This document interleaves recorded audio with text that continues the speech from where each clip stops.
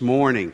We're going to talk about the bottom line today. You know, the bottom line on from a financial perspective, the bottom line is that bottom line at the end of the report that shows you either you made a lot of money or either you may be looking for another job. In academics, the bottom line, depending on your perspective, may be passing that next test or class, or hopefully it's getting that diploma. And in sports, right or wrong, a lot of times the bottom line is seen as a win or a loss. But I want us to see the bottom line from Jesus' perspective today. In Matthew 25, if you have your Bibles in Matthew 25, if you don't, the scriptures are going to be on the screen in a moment. This is a famous talk Jesus was given, a famous sermon. It's called the Olivet Discourse. And it's called that because he's talking from the Mount of Olives. We have a picture of the Mount of Olives in Jerusalem today. At the highest point there, it's about 1,000 feet over the city of Jerusalem. This is where Jesus spent a lot of time. In fact, when he ascended back to heaven, it was there. And the Bible says someday when he comes back to earth, it will be there. And I want to show you a picture of what Jesus may have seen, that the wall there before that golden dome is literally the wall that Jesus would have looked at 2,000 years ago. As he looked, this is from the Mount of Olives, looking at the old city of Jerusalem, where that gold dome is. That's not Notre Dame, by the way. That is a mosque where the temple in Jesus' day actually sat. And in this famous speech in Matthew 24 and 25, Jesus was talking about some really important things. He was talking about Jerusalem is fixing to be totally destroyed in less than 40 years. He's trying to get these people ready. And he was telling them, hey, listen, someday I'm coming back to earth. I'm coming back to earth, not as a baby in a manger, but as a judge to rule the world and to rule and to judge you and me. And so it's in that context that we look at Jesus' bottom line this morning. I want to begin with this. There are things in life you have no control over. There are things this morning that no matter how much you worry about them, how much you fret about them, how much you get mad about them, how much you cuss about them, how much you kick about them, you have no control. How many of you today have any control over Vladimir Putin and what happens in Russia? If you do, Jacob, did you raise your hand? If you do, I want to talk to you because you are really an influential person. How many of you have any power over the United States Congress? If I want to see you, because I have some ideas I want to share that I'd like passed on to the nut farm up there in Washington. A lot of things we don't have control over. In this passage, it begins in verse 14, and it says, again, I tell you, I want to be like a man going on a journey. Jesus is telling a parable, a story, to illustrate spiritual truths. He called his servants together and he entrusted them with his property. Jesus is ultimately the master. We're the servants. To one he gave 5 talents of money, to another 2 talents, and to another 1 talent, each according to his ability. Then he went on his journey. It was not uncommon for rich people in this day to take extended journeys. They did it for 2 reasons. One, they did it for business. They'd go away to try to make more money, to strum up business. And 2, if you're a rich person and you can get away, you do what? You get away. And so the rich guy went away. But before he did, it says he called 3 of his servants together. And a better understanding, these were slaves. In other words, these weren't just people who worked for him. These are people he owned. And he said, I'm going to entrust you with we're going to see in a moment, some pretty valuable stuff. And I'm going to entrust this based on your ability to this point in your life, what you can handle, what I believe that you can be responsible for. And he uses the word talent here. It's hard to understand exactly what this meant because a talent was not like a $100 bill. It was a weight that was used to figure out a monetary value. And we don't know if it was a gold talent or a silver talent or a copper talent. Most scholars believe it was silver because it was the most commonly used thing to trade in this day. To give you an idea how much money this would have been, 1 talent was worth 6,000 denarii. Now, still, that means nothing to you at all. But 1 denarius was what a working man made a day. So 1 talent was worth 6,000 days' pay. So a guy gets 5 talents. He's getting 120 years worth of pay. That's a lot of money to work with. The other guy only got 2 talents, but still that's 48 years of a working man's salary. And the other guy, he could be pouty. He just got 1 talent, but that's still, wouldn't you love for someone to give you 24 years worth of wages tomorrow and say, hey, manage this and see what you can do with it for you and for me? It was a whole lot. And he says, I'm going to give this to you based on your ability, what I see you're capable of handling. And listen, what you are responsible to handle, what I can trust you with. A lot of people believe we get our English word talents from this story. And that word talent obviously means your abilities, what you're gifted with. And here's the bottom line, folks. There is a lot of things you have no control over. You don't. You had no control over who your mom and daddy were going to be. Sadly, you had no control whether they were going to be a good mother or dad.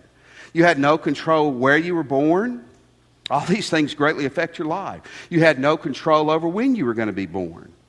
You had no control over how tall you were going to be. Now, I know you could take shots and grow up a little bit, but you know, you were born and you were going to be a certain height, basically. You're going to be tall or short. You had no choice in your body build. Now, you can do a lot about your build, but whether you have a bulky build or a slim build, you had no choice in that. By the way, for a football player, an athlete, to say he has a bulky build by birth is good, isn't it? But guys, let me give you some advice. Listen to me. If you're ever going out with a girl and she says, how does this outfit make me look? Don't say, with your bulky build, it looks good. Never say that. Amen, coaches? Is that correct? Am I getting them out of trouble on that? You didn't have control over that. And listen, I know you can certainly increase your mental ability, but you were born with an IQ level that, again, you can help it. But a lot of us aren't going to be Albert Einstein. I saw a bumper sticker. A guy said, I took an IQ test and it came back negative. I know that person in Ruston. I get behind them frequently on the highway. I know who they are. But the truth is, how tall you are, how short you are, how big your frame is or how big it's not, to some degree, your ability, your speed and your ability for your natural IQ. There are some natural limits to that. You have no control over those things. The second thing is, though, is there's a few things that you can control totally. There's a few things in life that you have total control over. In verse 16, it says, the man who had received the 5 talents, this is important, went at once. He went immediately. He put his money to work and he gained 5 more talents. He had no say in how many talents he was given. He had no option of if he was going to get 6, he was going to get 4, he got 5. And what he immediately did is he went out and he busted it and he got 5 more. It says, and then verse 17, so also the one with 2. The one with 2 didn't sit around complaining and going, why did I only get 2? That's not fair. The master always treats me bad. I'm always mistreated. He didn't do that. It says he took his 2 and he went out and he gained 2 more. And in verse 18 is the loser. But the man who had received the 1 talent went off and he dug a hole in the ground and he hid his master's money. We're going to get to the moral of this story real quickly, but I want to tell you there's not a lot of things in life you have control over. But you do have control over some major things. You have control over your attitude. You have control over how you use your talent. You have control over how you develop your body frame or your abilities. You have a lot of control, and I believe God obviously has given us this to use those gifts. If you're a Christian, God gives you spiritual gifts to use those and to develop those to the fullest extent of your ability. You have the ability to do the best that you can with what you have. Did you hear that? You have the ability to do the best that you can with what God and what other people entrust you with and give to you. And so here's the big thought this morning. God is going to judge us by what we do with what we can control. This is good news, and it should be really scary news. God is going to have us give an account to Him someday, not on what we can control, but what we can control. In verse 19, it says, after a long time, the master of the servants returned home and settled accounts with them. Now, in this day and age, when a person went on a trip, you never knew when they were coming home. I mean, things were so unpredictable. I mean, you traveled either by horse or buggy, or you walked. You couldn't text. You couldn't call. You couldn't call from a landline. You couldn't email. You couldn't fax. Nobody faxes anymore anyway. You couldn't tweet. If they had post office type mail, it would have been horrendously slow. So when you were going off on a journey, there's no telling when you might come back. You might say, I'll be back in 6 months. It might be a year. You might say, I'm coming back in a year. It could be 10 months. Part of this is what God's saying here. God's saying, you and I are going to give an account. It may be tomorrow. It may be 50 years from now. It's unpredictable. You go, well, I'm young and I may live for 80 more years. I hope you do. But you and me may be standing before God tomorrow. That's the point. And see, a big part of the motivation here is to understand that God is the master in the story. God's watching us. God loves you deeply. God cares for you deeply, but God's watching you. And someday we are going to give an account before God of what we did with what we could control. What we did with Him and what we did with our lives. That ought to motivate us. Bear Bryant was one of the greatest football coaches, college football coaches ever. Now, my Auburn people, I'm looking at Nick Brown. He just had a heart attack in the balcony. He's an Auburn guy. And of course, Bear Bryant made his fame at Alabama. Bear Bryant coached at Alabama and in Maryland and Kentucky, but he was at Texas A&M before he was at Alabama. And there's a great story that happened literally in a football game against University of Arkansas. They're playing the University of Arkansas, and A&M is up by 4 points as time's running out. A&M gets the football back. They're on about 20 to 30 yards from scoring, but the clock's running, and Bear Bryant tells the guys, he goes, if you go in, you run 4 plays, the game's over. The game's over. So he tells his quarterback before he sends him back in, whatever you do, you don't throw the football. This is a true story, but what do you think is going to happen? They run the first play, nothing. But the clock's running. Second play, nothing. The quarterback's looking. There's a wide receiver over there. Nobody's covering. So they go in the huddle, and he says, here's what we're going to do. We're going to throw the ball. They're all scared to death of Bear Bryant. And they said, no, please don't throw the ball. He goes, nope. Wide receiver's wide open. I'm going to hit him with a touchdown pass. We're going to win this game by 12 points. Coach will be mad for a little bit. I get a touchdown pass on my record, but he'll be glad because we won, and we won even by a bigger amount. So he drops back, throws the ball. The free safety sees what's happening. He's also the Southwest Conference sprinting champion from last spring. He intercepts the ball, and he catches it full stride, and he's just right out in the open. He's going 90 yards for a touchdown. The clock's going to go off, and the game's going to be over. At the 10-yard line, he's tackled from behind by the quarterback, who is notoriously slow. The clock runs out, and A&M wins the game. In the locker room after the game, the reporters around Bear Bryant, and he's pulling on his cigarette. And they said, Coach, how in the world, why'd you throw the ball? Number one, he goes, I didn't throw the ball. My starting quarterback threw the ball. And he said, okay, Coach, how in the world did your quarterback, who is notoriously slow, catch that free safety who is a Southwest Conference sprinting champion? Bear Bryant said, it's easy. It's just motivation. So what do you mean motivation? He said the defensive back was running for a touchdown. He said my quarterback was running for his life. Motivation. Listen, if you'd get up every morning, I'm not saying this to be negative, but you'd look yourself in the mirror and say, someday I'm going to face God. Someday I'm going to face God. I need to live my life in light of the fact I'm going to face God. That's a motivator. The judge, the master comes home. Let's see what happens in this story. It starts off pretty good in verse 20. It says, the man who had received the 5 talents brought the other 5.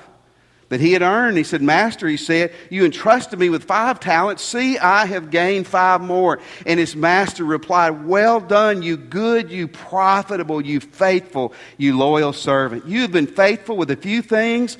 I'm going to put you in charge of many. You're looking for promotion. Here it is. Faithful in few, I'll put you in charge of many. Come and share in your master's happiness. A lot of times when they'd get home from these long trips, they would have beautiful banquets. And this is the day before electricity, so the banquet would be all lighted up. Of course, everything outside at night is dark. You don't ask the slave to come into the party unless he's becoming part of the family. He said, you come on in, buddy. You have earned a right to be part of the family at this point. Verse 22, the man with 2 talents came to the master.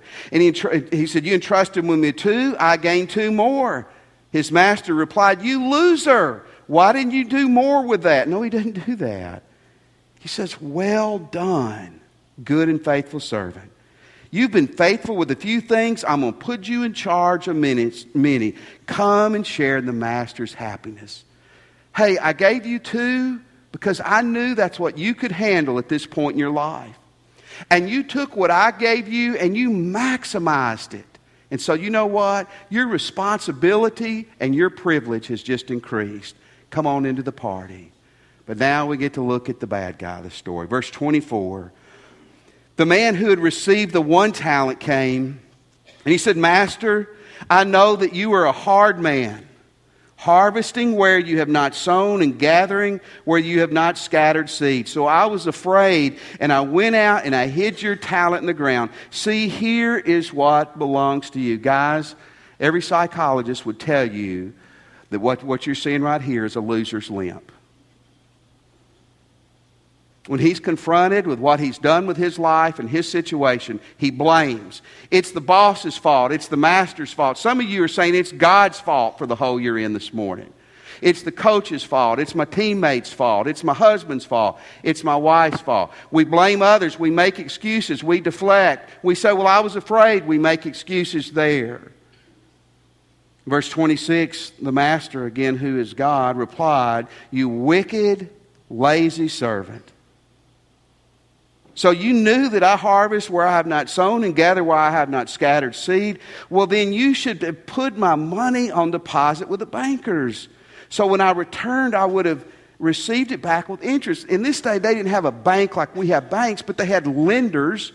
And he was saying, at the very least, you could have taken what I have given you and just loaned it out.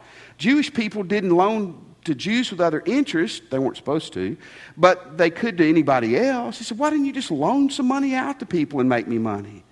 But take the talent from him and give it to the one who has 10 talents. Verse 29, everyone who has will be given more, and whoever has an abundance, whoever does not, even what he has will be taken from him.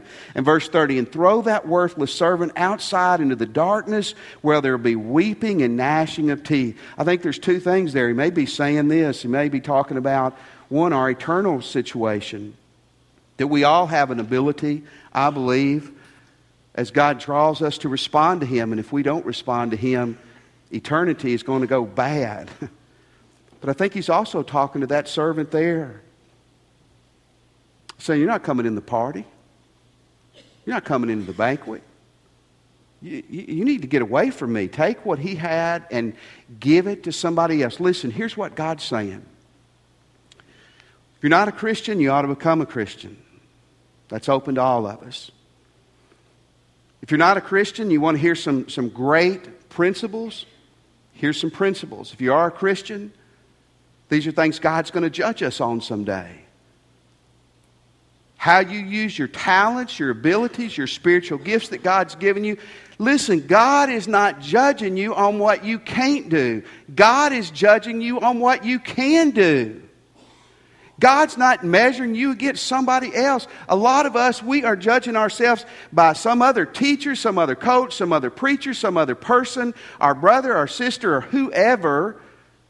God is judging you against his standard and against yourself. You know, you've heard this said, but it's absolutely true. The person you need to compete with is yourself. You get better. You do the best you can with what you have, is what God's saying here. It was common in this day for people to bury their money because they didn't have banks. So you got a lot of money, you don't want it stolen, you go in the backyard at night when nobody's looking, and you dig a hole and you put your money in there. That was common. He could have said, well, hey, this is what everybody else does. God doesn't want you to do what everybody else does. That's not an acceptable excuse. Well, they were doing it. He did it. She did it. My teammate did it. My husband did it. God wants you to be different. God wants you to do the best you can with everything that He has given you. That's how God's judging us. I was listening a few weeks ago to a CD. It was titled The Posture for Advancement. The posture for promotion. How do you get promoted on the team? Or how do you get promoted positionally? How do you get more responsibility? How do you get a raise? See, most of us think that we just deserve those things. That, well, we've been here long enough, we ought to just be given to us, or who our mom and daddy are, or because we've had it rough, or because we have influence.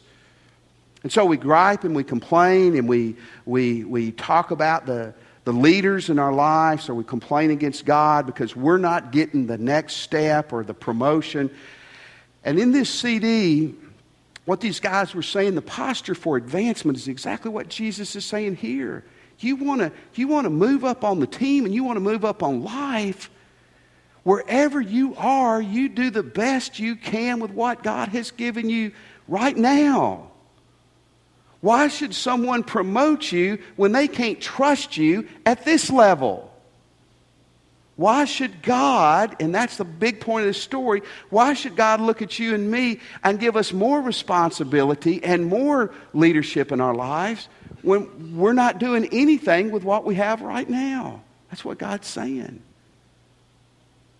Quit making excuses. It all comes down to this. God expects us to do the very best we can do with what we have. That's how God's grading us. I read a great quote this week, and I'm paraphrasing it, but it basically said, wherever you find yourself in life, fling your whole self into it. Whatever your situation is, whatever your lot is right now, with all your being, you get in the middle of it and do the best you can with what you have where you are. That's what Jesus was saying.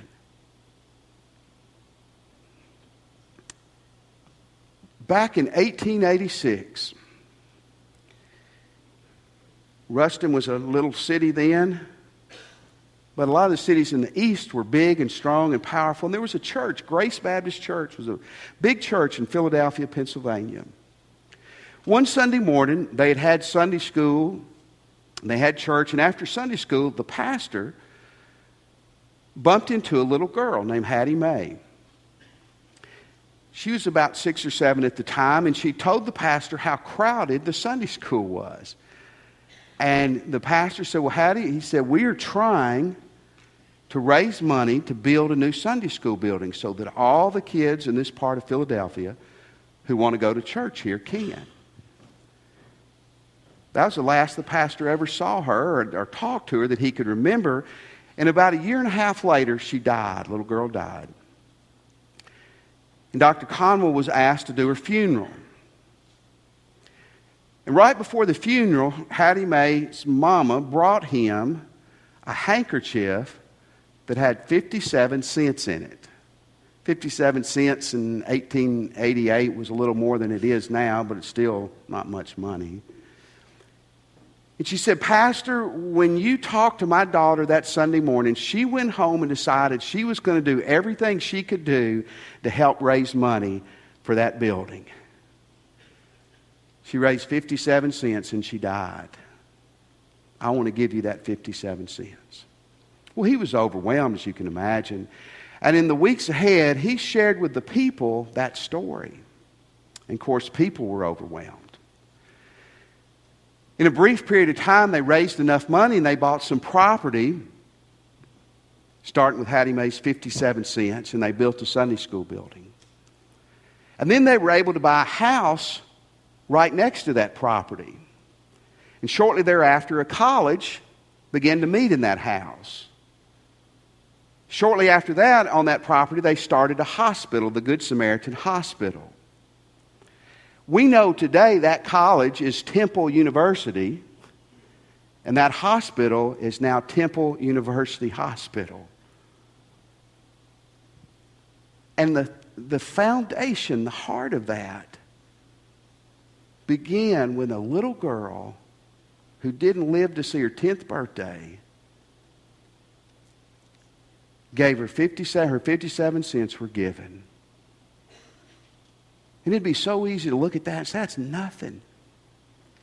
But I want to tell you, this side of we can never imagine in heaven what God can do, whether it's our money, our talents, our time, when we give everything we can to the cause, what God can do with it. Will you pray with me?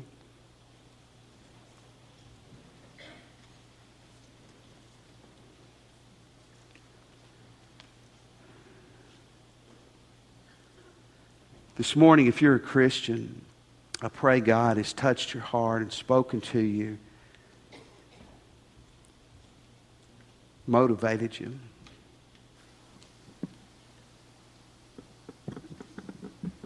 If you're not a Christian and you're ready to cross that line with Jesus, I want to invite you to pray with me this morning.